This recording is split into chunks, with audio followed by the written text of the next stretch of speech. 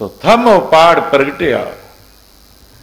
ਨਰ ਸਿੰਘ ਰੂਪ ਅਨੂਪ ਅਨਾਦ। ਉਸ ਵੇਲੇ ਜਦ ਤਲਵਾਰ ਖਿੱਚੀ ਸੀ ਤੇ ਐ ਤੋਂ ਤਾਂ ਨਹੀਂ ਬਚਾ ਸਕਦਾ। ਉਹ ਨੌਕਾ ਨਾਲ ਪਾੜਦਾ ਭਗਤਾਂ ਦਾ ਦੋਖੀ ਸੰਤੇ। ਨੌਕਾ ਨਾਲ ਪਾੜਦਾ ਭਗਤਾਂ ਦਾ ਦੋਖੀ ਸੰਤੇ।